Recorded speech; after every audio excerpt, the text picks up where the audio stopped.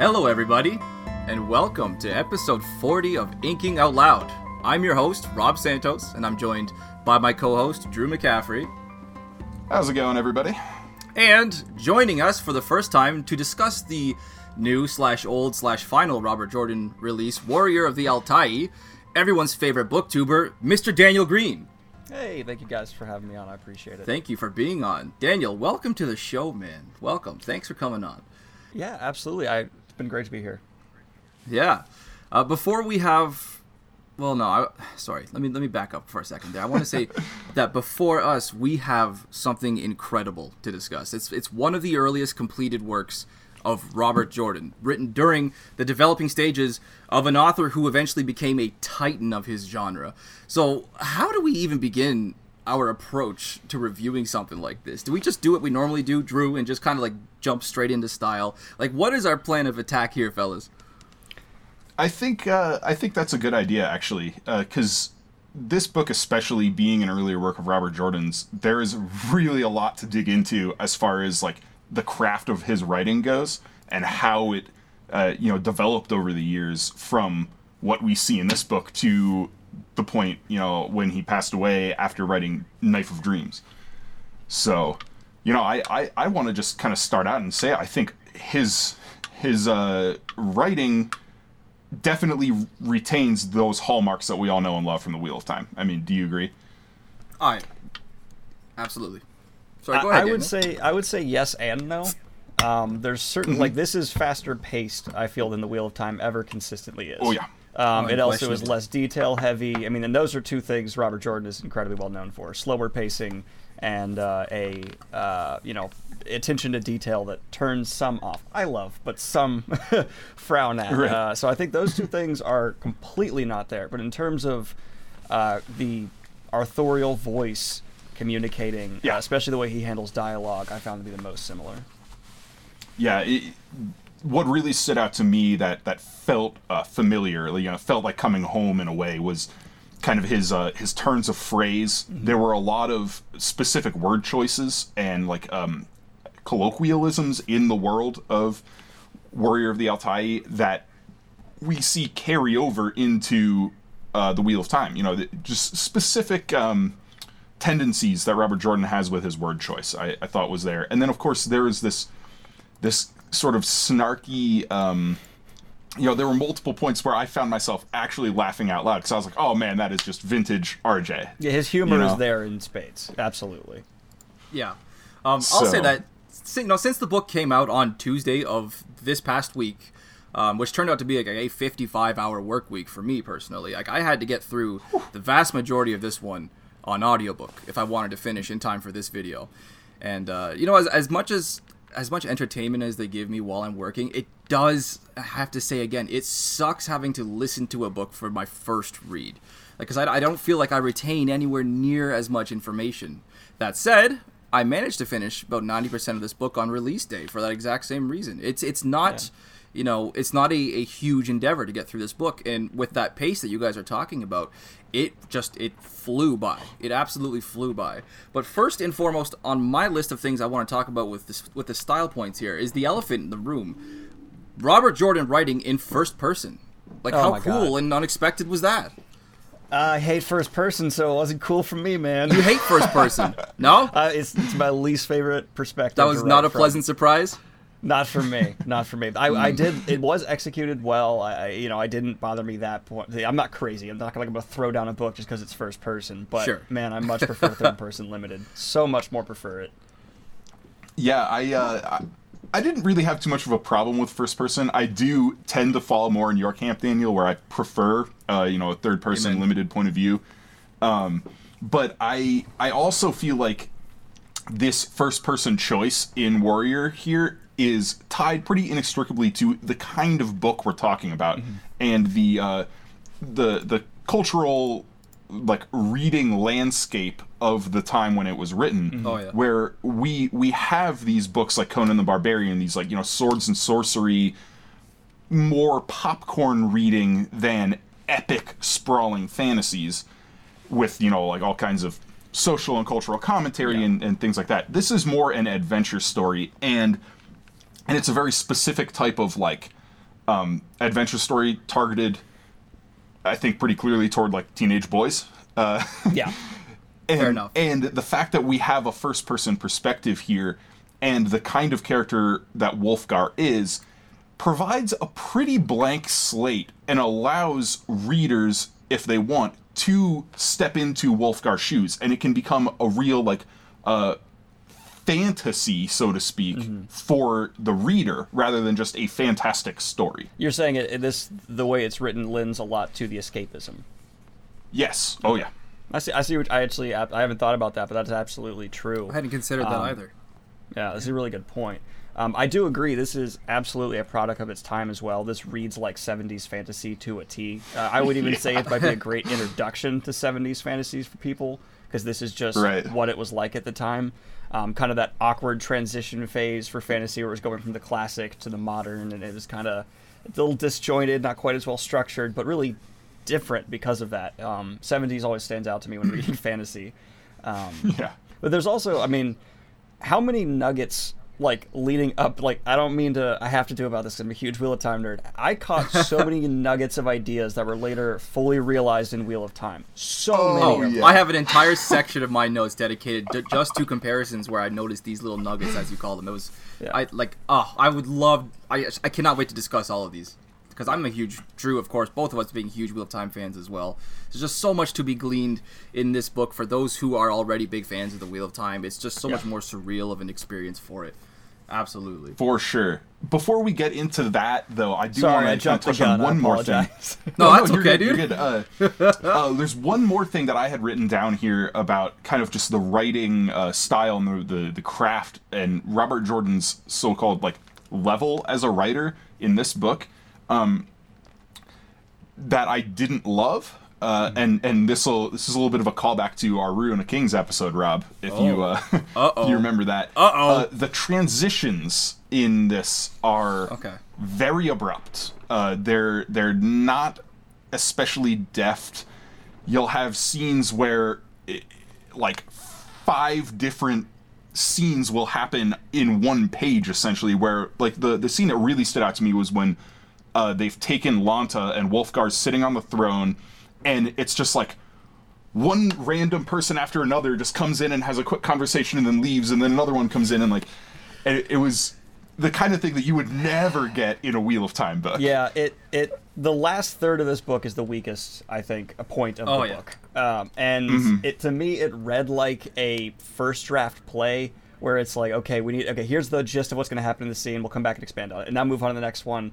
It felt like it hadn't been fully realized. It was like the show notes transformed into the actual writing, which that I can understand why I have seen some harsher criticism towards this book than I felt was justified, but I think that's at least understandable. Some of the things that have been levied against it there. Yeah, I will admit I haven't read or watched or touched any reviews of Warrior of the Altai yet, because I didn't want to. I wanted to come in fresh to it, and especially throwing back to Ruin of Kings, where I did read many reviews about that book, both good and bad, and so I think I may have had some preconceived notions going into that, and so with this, especially the important touchstone that this represents for Robert Jordan's career, I really wanted to experience it fresh. Yeah, I get 100% get that. And I had a really hard time trying to strike a balance of like, am I being too harsh? Am I trying to like pull against being too nice? And I don't know where I'm landing. Like, it's difficult to do that as such a huge fan, to land where you're actually, okay, I'm being objective here. You know what I mean? Yeah. I mean, Rob, what do you... Well, I want to touch really briefly, or at least backtrack just briefly to this weaker final third that you're talking about, Daniel, because I totally agree with that. But I want to ask if we think this could be a result of the narrative pacing that we were talking about earlier, because this book, there's not a lot of time to stop and smell the proverbial roses. It's very fast. Things happen and they happen and they happen, right? And as Drew says, a lot of the times, perhaps with not a whole lot of transition in between. But like this final third, or maybe it was like the final quarter of the book. On the audiobook, it was like the final 2 hours, roughly 2.5 hours out of like a 13-hour book, 12-hour book, something like that. It was pretty. it was, I don't want to say hard to listen to, but it was hard to follow, is what I'll say. And I'm thinking this might have been because of that momentum that I had earlier in the book. The end of the book kind of felt like it was just staggering, like it wasn't quite sure where to land. Well, no, it actually had a very strong landing. Let me take that particular bit back. But just this last 25% of the book, I mean, for me personally, I had loud machines all around, steel hammers swinging, coworkers interrupting. But despite all that, despite going back and listening again and again and again, it just still kind of feels disjointed and frenzied. So this final, major portion of the book, like, how did you guys feel it was comprehensively understood in relation to like the first 2/3 of this book? I don't want to come across snobby at all. I'm a big fan of audiobooks. I'm not trying to put down audiobooks at all, but I feel like reading it might have helped a bit just because there are physical breaks. You can see, okay, now we're jumping to another perspective. Now we're jumping to another perspective. Not perspective, another scene. And that could help. You totally nailed it, dude. Yeah, because Michael, I assume it's Michael Kramer, going through, it's going to be jarring, I imagine, to have just a 2-second pause, and now it's a new scene, and you're not signified as a reader in any way that now you're in a new scene. I shouldn't have said perspective. This is a one-perspective book from beginning to end. Yeah. Although it does pop out into omniscient a little bit at points, which I found pretty interesting. But as for me, I agree with you, Rob, and I did read this. I don't do audiobooks myself, but even with that, especially that like last couple of chapters there, where we had this sort of simultaneous narrative going with the the funeral pyres at the Great Ravine and this ceremony in Lanta where Bohemund is sending out the messengers, where it kept kind of like flip-flopping, and I at first I was like, wait, where is it? Oh, it's a retrospect, and I was like, oh, okay. But it took me a few paragraphs there to really realize what he was doing there, and I can't imagine what that must have been like on audio. Yeah, because I had to stop and go back to reread. Are you getting the? Daniel's holding up the page. There is a level of scene breakage happening in these 2 pages that is unprecedented in my mind. There is 1, 2, 3, 4, 5 scenes in 2 pages. Which that's one of the few. Okay, that's a problem with the book things. I don't mean to come down too harshly. I actually did enjoy this book, but there's one in there that's 3 lines, and that's a scene. Yep. Yeah. Yep. Yeah. No, that's exactly what I was thinking of. This is one of the drawbacks that I've talked about this a lot before in previous episodes. Up to episode 40 we are now. Listening on audiobook, it's great, it's entertaining, but I would never ever recommend it as a first listen. It is a bad idea and should only ever be done if you are really really stressed for time and trying to get something out of the way so you can discuss it. But yeah, no, like going forward, I mean, I did buy the ebook version. It's actually next to me. I was just, searching through that one, making sure I was pronouncing the names right and stuff like that. I typically do that even if I don't have the physical. And from here on out, nothing but text. Definitely. Except like when we do something like the Acts of Cain, where the books. Oh no, sorry, I meant specifically with this book. From every future reading of this book will probably be done on text, or at least it has to be done next, because as an audiobook, it was pretty confusing near the end, for sure. Yeah. But so I have kind of just one last sort of style, but just general writing point, and that's to the actual content of this book, the subject matter, and it is. As we said, it's a product of its time, but I just, you gotta point out the elephant in the room here. Like, is it really that, like, I feel like there are more pages where women are not wearing clothes than when they are wearing clothes in this book. Yeah, like every single scene. It's the product of a younger male like Robert Jordan. Yeah. Well, as I watched, Daniel, I watched actually your review of this book just before we went live here, and you called it a book a bit out of its time. And I absolutely 150% agree with that. If this book had been released nearer to the time it was written, I think it would have made a much, it would have had a bigger effect. Or at least been appreciated better than a whole bunch of Wheel of Time nerds who are just reading it and like, oh my god, this is so cool. This is his first book, right? But with what you're talking about there, just Drew. Sorry, go ahead, Craig. I didn't want to. Jesus Christ, Craig. Hi, Daniel. Craig. Oh my goodness. No, Daniel, please continue with your point there. No, I just wanted to say absolutely. But I don't think you and I are, when we're saying that, are saying it's a bad book. We're just saying, as someone who appreciates the evolution of fantasy, it does feel like a big step back. And not a back and isn't we're digressing to a worse time in fantasy, just a different, this is the time of sword and sorcery, as you said, the time of, the people who did a lot of acid in the 60s now turning around and writing fantasy. Yeah, I can see that. It's pulp. It's pulp fantasy, I would say this elevates a little bit above pulp. It's a step above pulp. Yeah, that's fair. There's enough there are some world and interesting culture, Yeah, there's some interesting themes that he brings in that aren't usually present in pulp fantasy, but it has the trappings of it for sure. And yeah, I mean, I can't tell you how many times I just started laughing when Mayra enters a scene and 2 sentences later her robes are puddled around her feet, and I'm like, oh man. Yeah. I want to talk about Wulfgar as a character. You guys have anything else, style-wise, you want to discuss before we jump into our characters, or maybe just character? The only person I really have to talk about from this book is Wulfgar himself.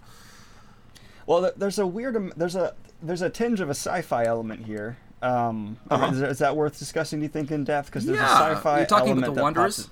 Where that just pops sure. their head. So I feel like if we're going to talk about this, we have to start talking about and bring in these Wheel of Time that's crossovers, because this is maybe the most obvious thematic similarity with the parallel worlds. And for those who are not aware and have not read Wheel of Time, there are heavy sci-fi elements prevalent in the Wheel of Time, hidden through apocalypse, things like that exist. The Age of Legends is futuristic, and so therefore that exists. Mm-hmm. And we're seeing a shadow of what's to come, pun intended, within the Warrior of the Altai here. Yeah, for sure. I mean, it's the Most High and the Wanderers both have clear. They were clear inspirations for aspects of the Age of Legends and of the mirror worlds and the parallel worlds in the Wheel of Time, and I even got with the Runners a real Grolm kind of sense from them. Okay. With these these creatures that have been pulled from another world in, and of course the fact that. Anyway, never mind. We'll talk about that later. But but I do find it interesting how even back at the very beginning, Robert Jordan was interested in blending these themes of science fiction and fantasy. Mm-hmm. So. Yeah, no. How cool was that scene where Wulfgar got to interrogate the Most High? What was Chaysun? Oh my God. Yeah. Yeah, I only heard it on the audiobook, but that whole scene, I just gobbled that up like a steak. I was just more, and then it ended, and I was like, oh. Right. That was pretty cool. Very Wizard of Oz-esque. He's got like the voice box and like the 3-finger gloves, and I'm like, oh, it's all stage trickery, Yeah. But on that topic though, with Wulfgar and how do you guys feel like he was as a driver for this book? Because he is our only point of view character. Daniel?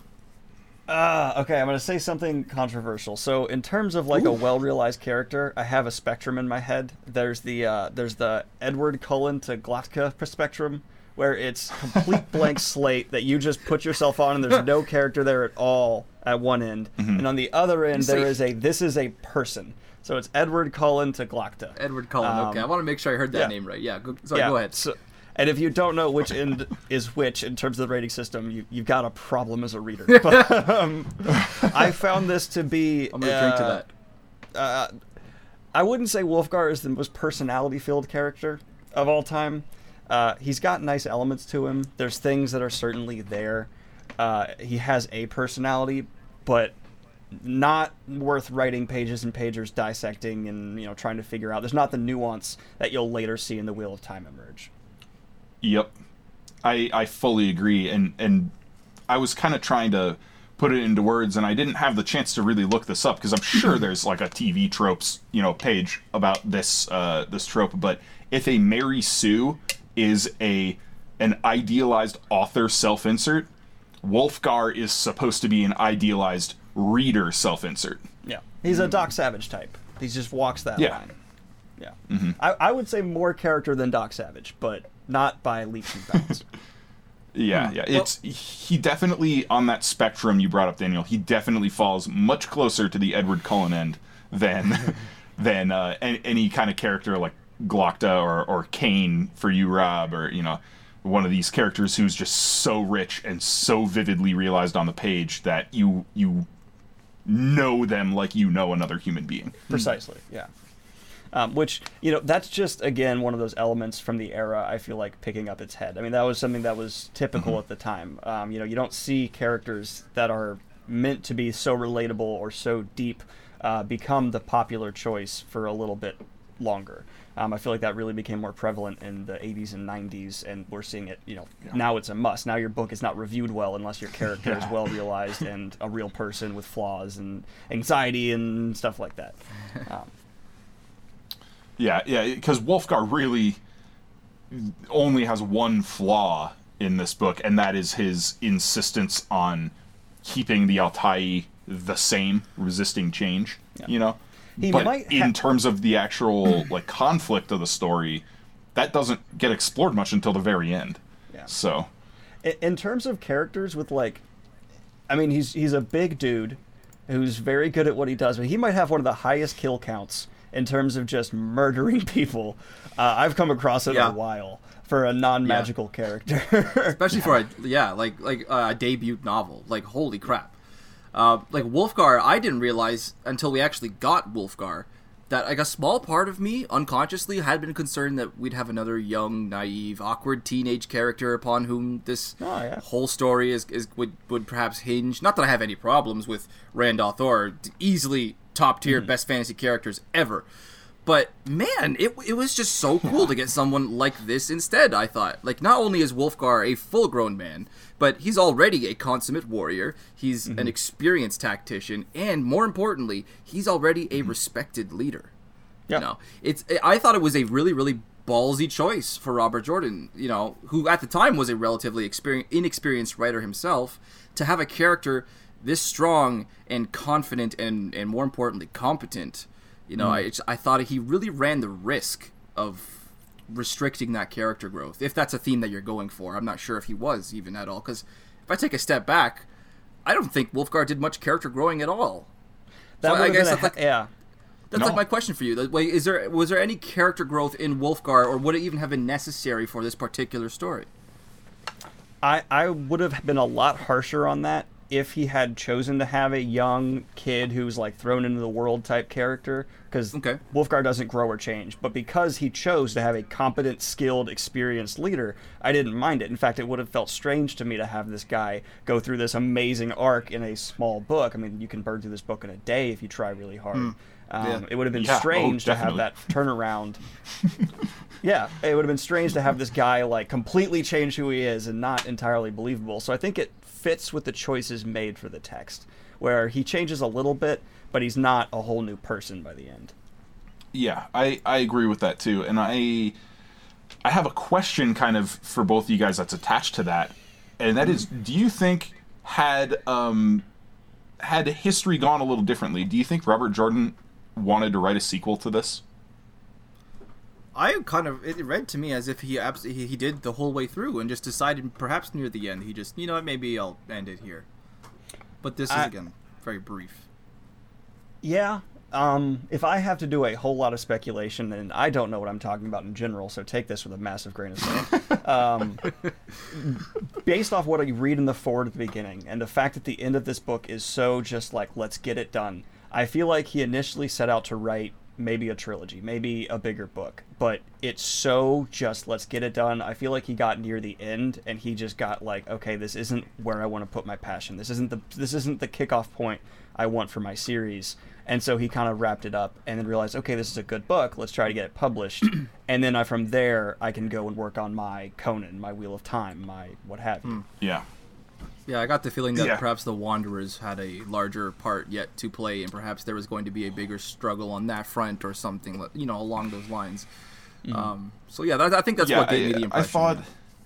I thought with how it was left open with Brecken and Sayine at the end there, that was a very obvious, easy jumping point for a sequel, and also the fact that there's a pretty expansive map included in this, and we didn't touch like was there 80% of that map. Oh, I missed it. Yeah. Well, okay, that map.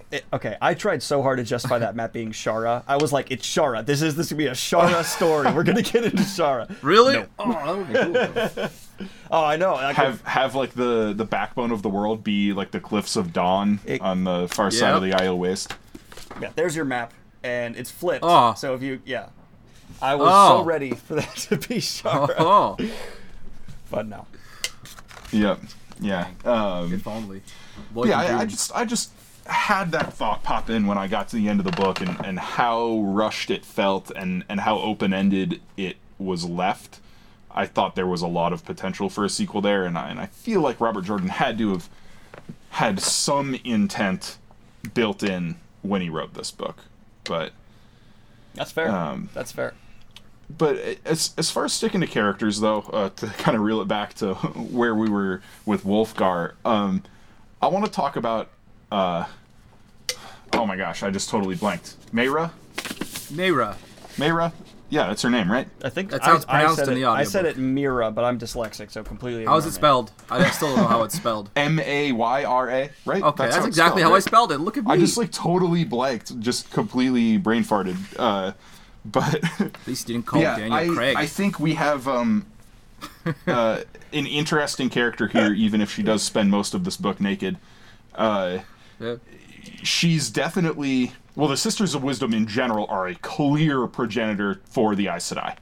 Yes. And the culture of Wulfgar's people was clearly a precursor for the Aiel. I mean... Oh, yeah. The Wise Sisters, yes. Yeah. So, but with Mayra, I felt like there was a little bit of a trap there for me as a Wheel of Time reader, where I wanted her to be Moiraine, and she had... there were like a few things in there about her personality that were reminiscent of Moiraine, but she was not at all the same kind of character. So when she made her first appearance, I was like, okay, I know where this is going. I know what's going to happen with her. And then I was just way wrong. Wrong enough. But did you guys also find yourself like trying to assign characters from this to Wheel of Time characters? Oh, how could you not? I didn't. I don't think I did. No? I think I was too busy with world elements, because I just did the other side of it, where I was like trying to, okay, there's the clear connection that women use magic and men don't. Well, okay, like there's that right there. Yeah. There's the spine of the world. It basically exists in this book. It's just called something else. There's things like that where I was just looking for those. In terms of character, it read so different character-wise for me that I don't think I made any connections, really. Okay. Yeah, because by the time I finished the book, I had kind of abandoned that. Mm-hmm. But when I started, I was definitely looking for those connections to make, and then they just weren't there as much as I thought they would be. But you're right, Daniel. It was much more the world-building aspects that were like, oh yeah, this was the foundation, the creative foundation for the Wheel of Time. I mean, things like Lanta, just the city of Lanta and the layout. I was like, oh, the Caemlyn. Yeah. Well, the throne, the low town and the high city. It's passed down from queen to daughter. Yeah. Right. Yep. Even certain themes are carried over. We have this theme of prophecy and potential salvation. Right, as long as everything goes according to plan. We have even just some scenes themselves that kind of play out very familiarly. For example, Wulfgar in the palace of Lanta after he's taken it. The city, and he's addressing like all these cowering nobles while his like barbarian warriors are blocking the exits and they're lining the walls and stuff like that. Like there was definitely just so much to be gleaned for hardcore Wheel of Time fans to dive in there, but like just to just get that look at these notions that had just started to plant themselves in his head at this time is just, again, I'll say it's surreal, absolutely surreal. And of course, they're not as well realized as they later would be. They're not as well fleshed out. But I still think, even as a non-Wheel of Time fan, you can appreciate them. If someone hasn't read Watt and they want to get into this, they're still not poorly handled by any stretch of the imagination. I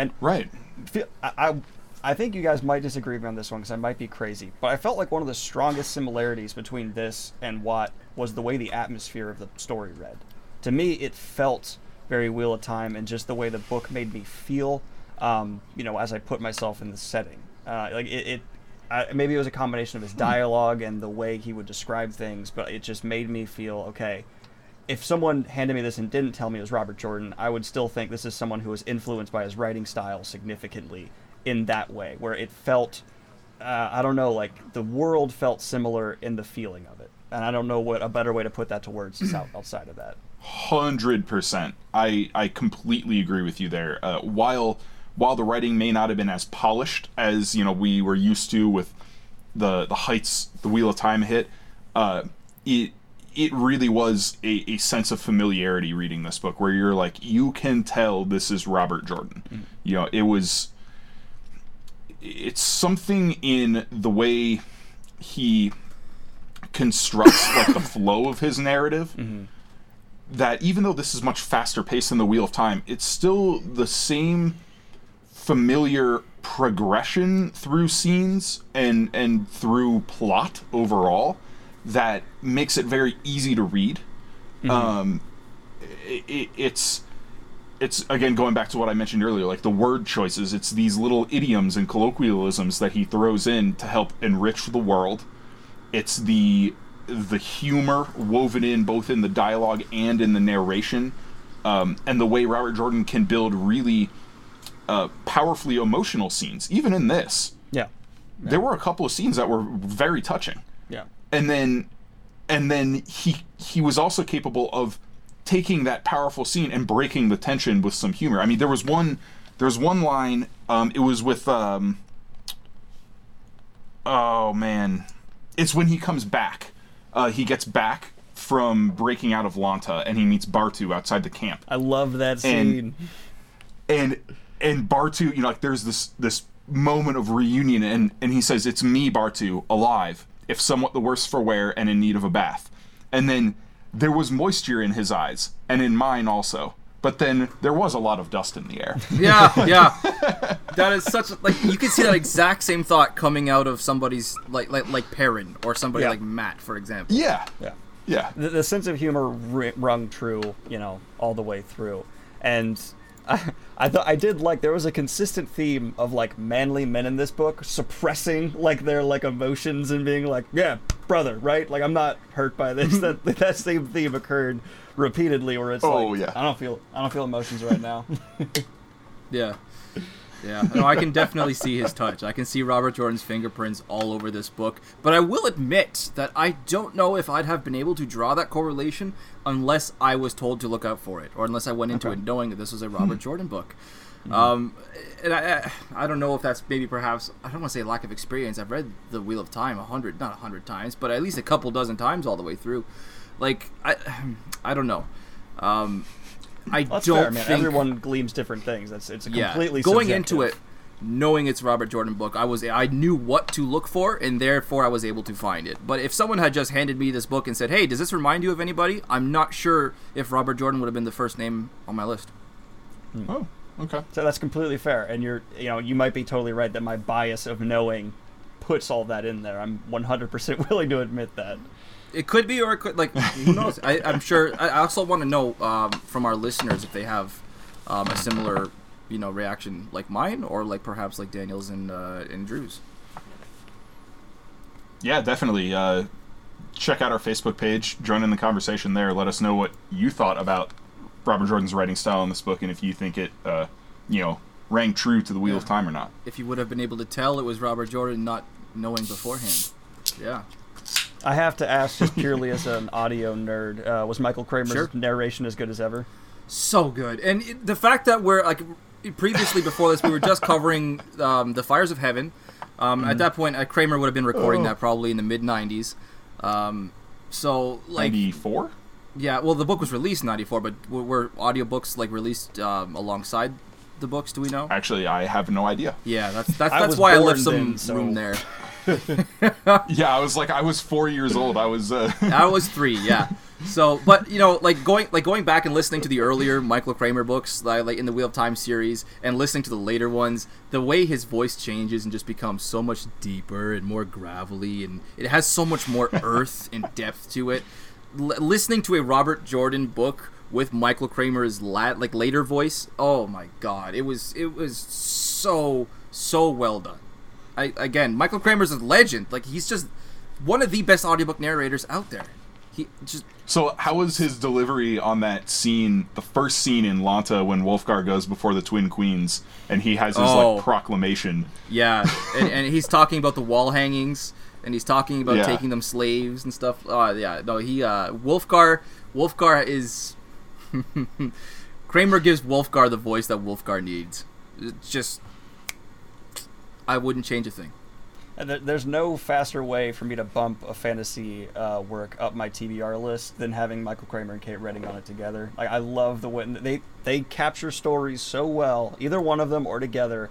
I will read a book or listen to it specifically because I see they are involved. Yeah, confession. When I was looking for Warrior of the Altai, like the night before at midnight, when I was going to download and listen to it at work the next day, I was like, please be Michael Kramer, please be Michael Kramer, please be Michael Kramer. And I saw it, and I just kind of clapped, and I was like, yes, good, all right, this is going to be good.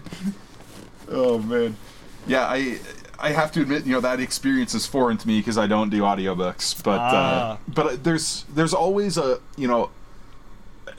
sort of academic interest in that I have, because as a writer myself, and as somebody who has done public readings of my own work, I have an appreciation for how difficult it can be to properly deliver prose in a spoken setting. And I know I read books with a certain cadence and a certain rhythm, and I have my interpretation of what I think the author was trying to do with those, the construction of those sentences. And so whenever I come across a particular passage or a really cool line or something, I always wonder, I'm like, what is the audiobook like for this? Is it like how I'm reading it, or is there another interpretation here? And so that's one of the things that I find fascinating about audiobook listeners versus book readers versus people who do both. Mm-hmm. Because how much does that audiobook interpretation impact how you end up reading when you sit down with the physical book or an ebook? It's really good that you bring this up, because at the end of every single Wheel of Time audiobook, there is that interview with Robert Jordan. And in that interview, he is asked, do you read your own books? And he says, no, but I listen to my own books because I want to know if I said what I think I said. Mm-hmm. So, yeah. That's a really good point. I'm glad you brought that up, Drew. See, I am a very read things however you want to read them. I don't care person. So if someone wants to do ebooks, physical, hardback, paperback, audio, if they want to slam their head into it and to get the information in somehow, I don't care. But I 100% believe. I'm finishing up narrating my first paid audiobook. I've started doing that, and it's an adventure. Cool. And I can tell you as someone who's starting now, it is so hard. It is. I can believe it. Really, really hard. And for people like Michael Kramer, who have been doing it for so long and are clearly so meticulous and fill every character with such personality, it's massive respect. He has 50 different voices, doesn't he? How does he do that? He's like one of the Simpsons actors who just pulls out 100 different people. Like, it's truly remarkable. Yeah. And I do believe a great audiobook performance can elevate and change a story, whether or not changing it's good or bad. I mean, I think like Lord of the Rings, you need to read. You know what I mean? There's things like that where it's sure. But yeah, listening to the audiobook later on, but reading Lord of the Rings is like a spiritual experience for every fantasy fan you need to do. Mm-hmm. But I don't bash audiobooks because I do appreciate the art of narration on such a great level. While audiobooks don't do it for me, they tend to be frustrating.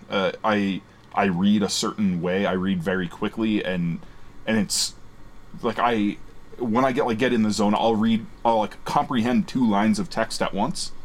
So I'm not reading word by word, which is how audiobooks by nature, you have to listen word by word. And so you can only speaks so quickly, and if you crank up that, like 1.5, 2 times speed, I think that takes away from it, because then you lose like the rhythm and the inflection and the narration, Delivery and suffers. And so audiobooks tend to just be painfully slow. Like Rob, you said, what, Warrior of the Altai was like 13 hours, 12 hours? I have it right here.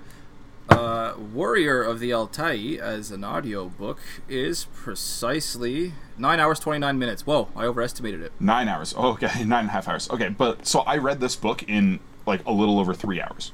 Yeah. Wow. Are you shitting? Wow, are you serious? You have a superpower. We need to discuss that. This guy reads at an inhuman pace. I've been saying it, and I will continue to say it. If I hadn't been sitting here having a detailed discussion with you about this book, and you told me, I read it in 3 hours, I would be like, I'm not going to talk about this book with you because you clearly didn't actually read it. Yeah. But now I know you know what you're talking about, so I believe you. And it's clear that not only he read it, he appreciates it too. Like, he actually absorbed it. He retained the book. It's a superpower that you have, Drew. Myself with audiobooks, the main reason I listen to them is because I get to listen to books at work, and when I'm working and I'm welding 11 hours a day, it's very, very boring. So being able to listen to the dulcet tones of Michael Kramer, and as he's just delivering 8 different characters at once in one scene, and somehow, even without telling you, like when the narrative doesn't tell you which character is speaking at any given moment, you can still tell which character is doing the speaking, because Michael Kramer has such a distinct way of delivering everybody in these books. But be it like the Stormlight Archive, the Wheel of Time, even Mistborn, and now with Warrior of the Altai, like these are of course all the Michael Kramer books that I've listened to. Phenomenal. Like even as somebody who wants to who someday wants to do some bit of voice acting, or somebody who it's a case study every time he has something new to offer. Michael Kramer, 100%. Now, I do want to pull the conversation a little bit away from this, because something was mentioned. If you don't mind, I apologize, but go for it. Go for it, dude. It's a podcast, not a lecture. So this is going to be the most shallow question ever, but I want to ask, because Robert Jordan, there's a lot of debate about this topic with Jordan books. How do you feel about the cover of this one? The cover? The cover. Oh. It's pretty in terms of color. It's fine. It's pretty bland. Okay.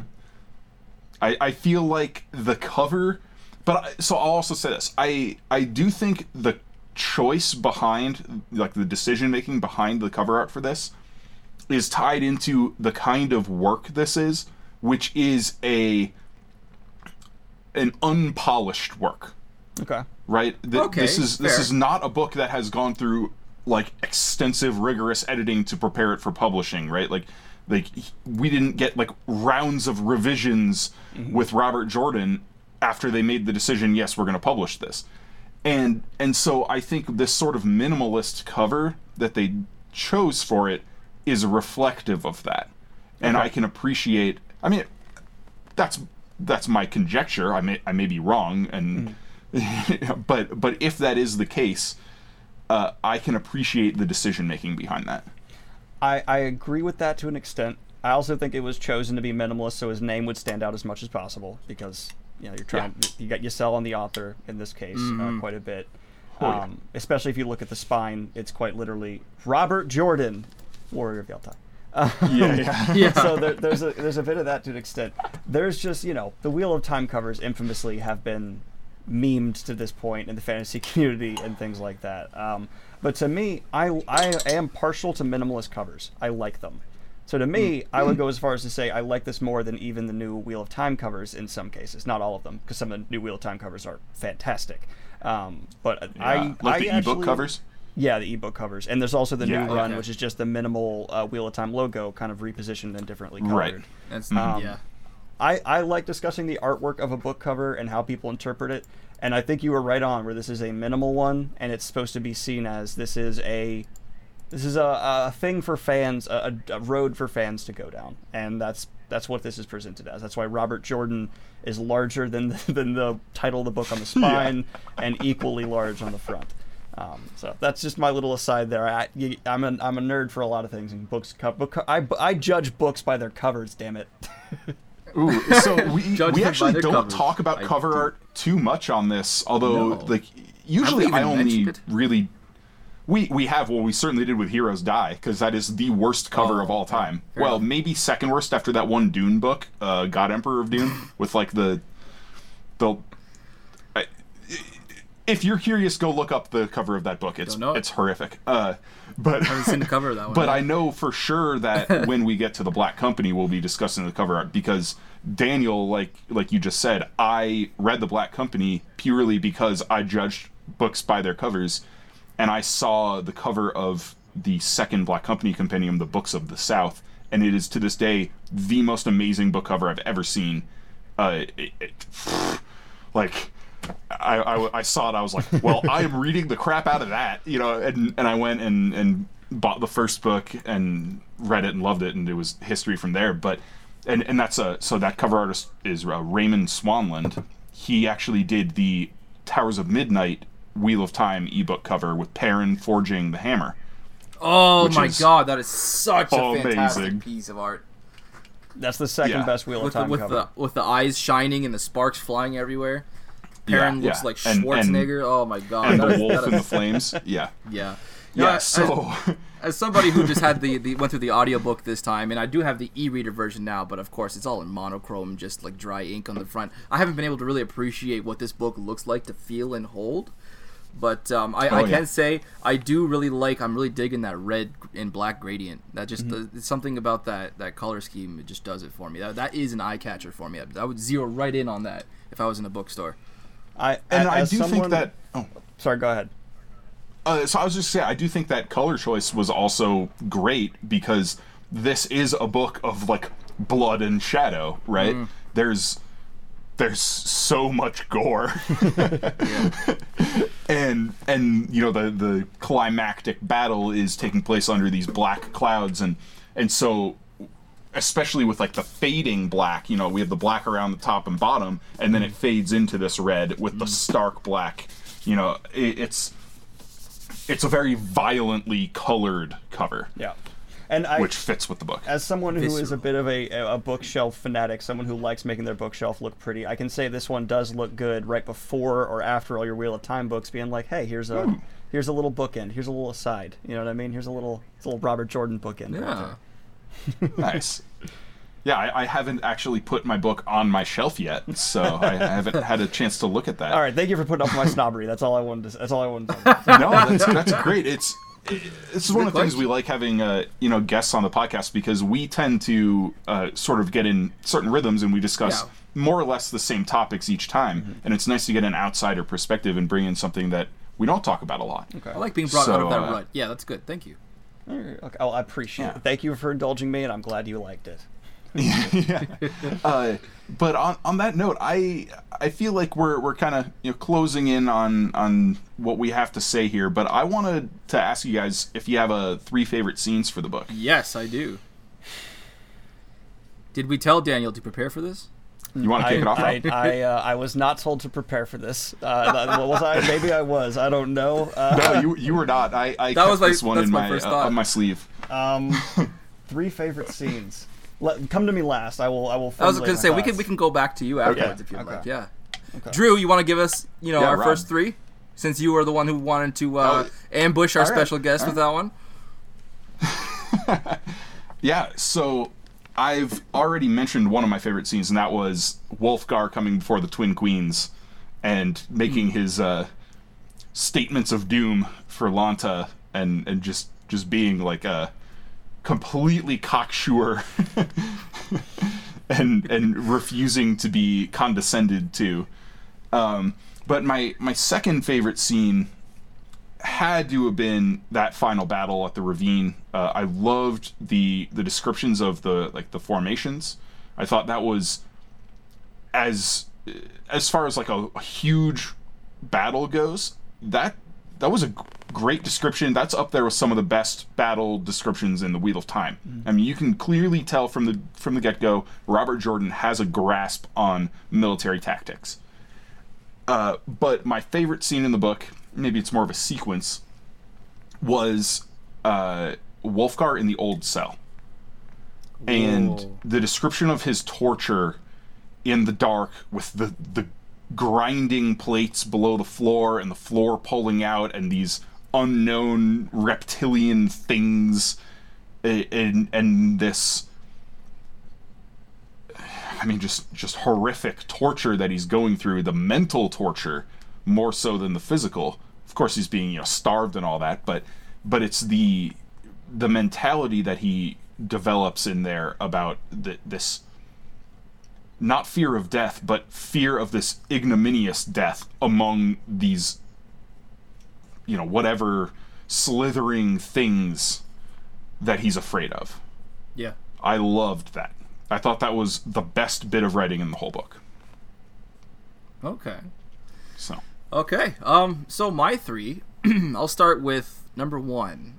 It will be Wulfgar's sort of idle, spur-of-the-moment eulogy of that young warrior named Rolf, I think it was. Yeah. Who died in his place as Wulfgar was attacked by the assassin. And it was what he said about Rolf that really got to me. He said, and I quote, "He had 3 kinds of courage. The kind that makes a man brave in battle, the kind that makes a man say or do the thing that must be said or done, and the kind that makes a man do what other men say can't be done." That was just a beautifully written line, that or eulogy, whatever you want to call it. And I did get chills in that moment. I was like, wow, like this here is where the writer that Robert Jordan is going to be is already starting to peek through. In that scene with that particular scene, I very much felt echoes of Heath Tower from the prologue of in Towers of Midnight. Yeah, sweet. See, I do like that. To me, those are the kind of lines that are written by someone who had military service, which Robert Jordan did. Like, that's where that kind of experience shows through, where you're able to tell this guy, he knows what he's talking about when it comes to what makes, someone brave, what makes someone a soldier. Yeah. He's seen the beast. Yeah. For sure. My second favorite scene would be during Wulfgar's escape from Lanta, as he finds, and I'm going to get this name wrong, I'm certain, Hulagai? Hulogai is how I spelled it. The guy who was impaled. Yeah. Yeah. When he finds his like this warrior near death from torture and learns the fate of the rest of his warriors. First off, that scene, gorgeous. It was macabre, but it was beautifully written. And Wulfgar's revenge as he's plotting how to reach, and I'm going to get her name wrong too. Alana, yeah. Yeah. He's looking Elana. Elana. I did Ilana, but I'm not sure. I just put 2 L's in that, but other than that, I nailed it. Sweet. He's looking up at the climb, and he's thinking, there were no low walls with guards, only towering carved walls. Up 4 floors in the dark to get to her. It could have been a set of stairs. Oh my God, what a line. His sentence level prose is already showing those moments of sheer brilliance. And number 3, to wrap it up, it was just a moment when the Marasa tosses that bundle towards Wulfgar near the end, and it unravels, and we find out it's holding Harold's head. There was something so visceral in the response that we got from Wulfgar that we hadn't seen before up to this point. This sheer loss of control, this burning rage. Up to this point, as you were saying about him earlier, Drew, like he's chill as a cucumber. This guy, you can't get to me. But damn, somebody finally did. I will also point out with that scene, and this is part of why it was one of my favorites as well, was the description of their charge. Yeah. They were silent. Yeah, that bloodlust or blood drunk. He's just. They were so angry that they were all silent. Dark, but perfectly written. Perfectly written. So yeah, those are my 3 favorites. Okay. All right. I don't have quotes ready, so apologize for that. That's okay, man. Yeah, no. We ambushed you with this one. It's all good. It's all good. I think my 3 favorite scenes, off the top of my head, one would be the showcasing of magic early on, where the let's call them world hopper, Cosmere, was all of a sudden forced to be translated, where basically their language was stripped from them. I loved that. I've seen sci-fi handle language barriers a lot of times, but seeing one in fantasy so aggressively handled was pretty neat. It was different, and it stuck out to me as just magic can be used to fix language barriers, and that's not elaborated much on, but it can, and it's pretty cool. I like that kind of stuff. I wish the magic system had been more expanded on, but in how many pages? Sub 400 page book. Yeah, it's like 394 or something like that. Yeah, it's not going to be done. I also really liked an odd scene to like on this level, but to me it made the character of Wolfgar much more interesting. And that's where he's made to essentially grovel for food, and he does. Instead of doing the typical trope of, no, I'll refuse to eat, he does. He does eat. Yes! Which I think made him a much more relatable person, someone who still proved he was not broken and smarter than the people dealing with him in a not entirely Mary Sue way, because the Mary Sue way would be, no, I'm just not going to eat, and I'll still be strong enough later on to deal with stuff. No, he ate because he was willing to give in, and he was still plotting. That was great. And I liked his, justification for doing so in within his honor system. Yeah. Where he's saying it's not dishonorable for me to grovel. What would be dishonorable is to give up or to let my pride overwhelm me. And he drew this line between pride and honor, and I really appreciate that. That's a way to make me like someone on that level. Yeah, because it's so frustrating when a character won't do the obviously smarter choice because the author wants them to be, they'll never break. And it's like, come on. Anyone, if they have to eat for 4 days, I'll do some sick stuff for food if you don't eat, if I skip a meal. So, and I think the last thing would be... final scene, I had it in my head, and it's now gone. Give me a second. It'll come back. It's like a sneeze. I just got to get it out. It's all right. I did that with Mayra's name earlier. I think my final pick would be... it's going to be more of a general thing, and that's the way Robert Jordan handled combat in this one. Because we didn't get Cat crosses the courtyard. We didn't get things like that. Instead, we got a very glossing over at times, but still having impactful moments with combat, where it would be like, okay, he fights these 5 guys, we're not going to go into detail every one, but then it would refocus in on pivotal moments, and I thought that was an interesting way to handle combat, and I like that Robert did it that way, where it kind of fluctuates in and out of detail depending on what's important. And I honestly was going into this expecting to hear barbarian sword forms, so it was a nice little change about that. I'm really glad that we didn't, Sweet. Okay. So? So I think before we move into the final draft, do we just have any kind of wrapping up points, final thoughts we want to cover? I do. I have one. I just wanted to say that, all in all, point of view aside, it was pretty much exactly what I expected out of the story. It was a solid story, if not quite up to his later standard, written by a man who would go on to change the entire landscape of epic fantasy. As I said earlier, Daniel, I watched your review on this book on YouTube, and you called it a book out of its time. 150% agreed. And that said, looked at for what it is, it was surreal reading it from beginning to end, and I'm glad that we did get that one final work from the man who was James Oliver Rigney Jr. Hats off. Agree. Okay. So yeah, I have a couple of quick points. One of them, I think in a lot of ways, I agree with you, Rob. It was the book I expected, and maybe this is simply an indictment on my lack of experience with books from this time. I was not expecting such overt, sexual content. Right.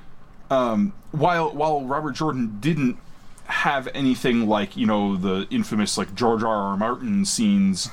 With blow-by-blow descriptions of what's going on in that bed, there were still some pretty shockingly sexual, that scene where Wolfgar is pulled out of, he's bathed and brought up to Alana's chambers, and whoa, I was not expecting that. And so that took me aback a little bit, and I do think that's a weakness in this book, how prevalent the unadulterated male gaze is.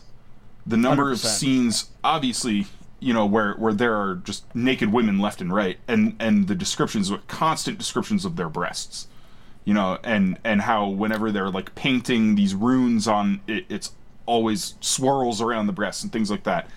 I was like, okay. Well, maybe I don't need to read more fantasy from the 70s. If this is yeah, fair enough. But despite that, and despite what I mentioned earlier about my issues with some of the, the craft level things with transitions and whatnot, I do still think this is a very solid book. I was happy with the quality of it. I wasn't sure what to expect going in. I was worried that it was going to be very raw, that it was going to be, something that's like, that would kind of mar my memory of Robert Jordan, if that makes sense. And coming out the other side, that was not at all the case. In fact, I have more of an appreciation, and I think it's clear just how talented this man was when it came to writing a story.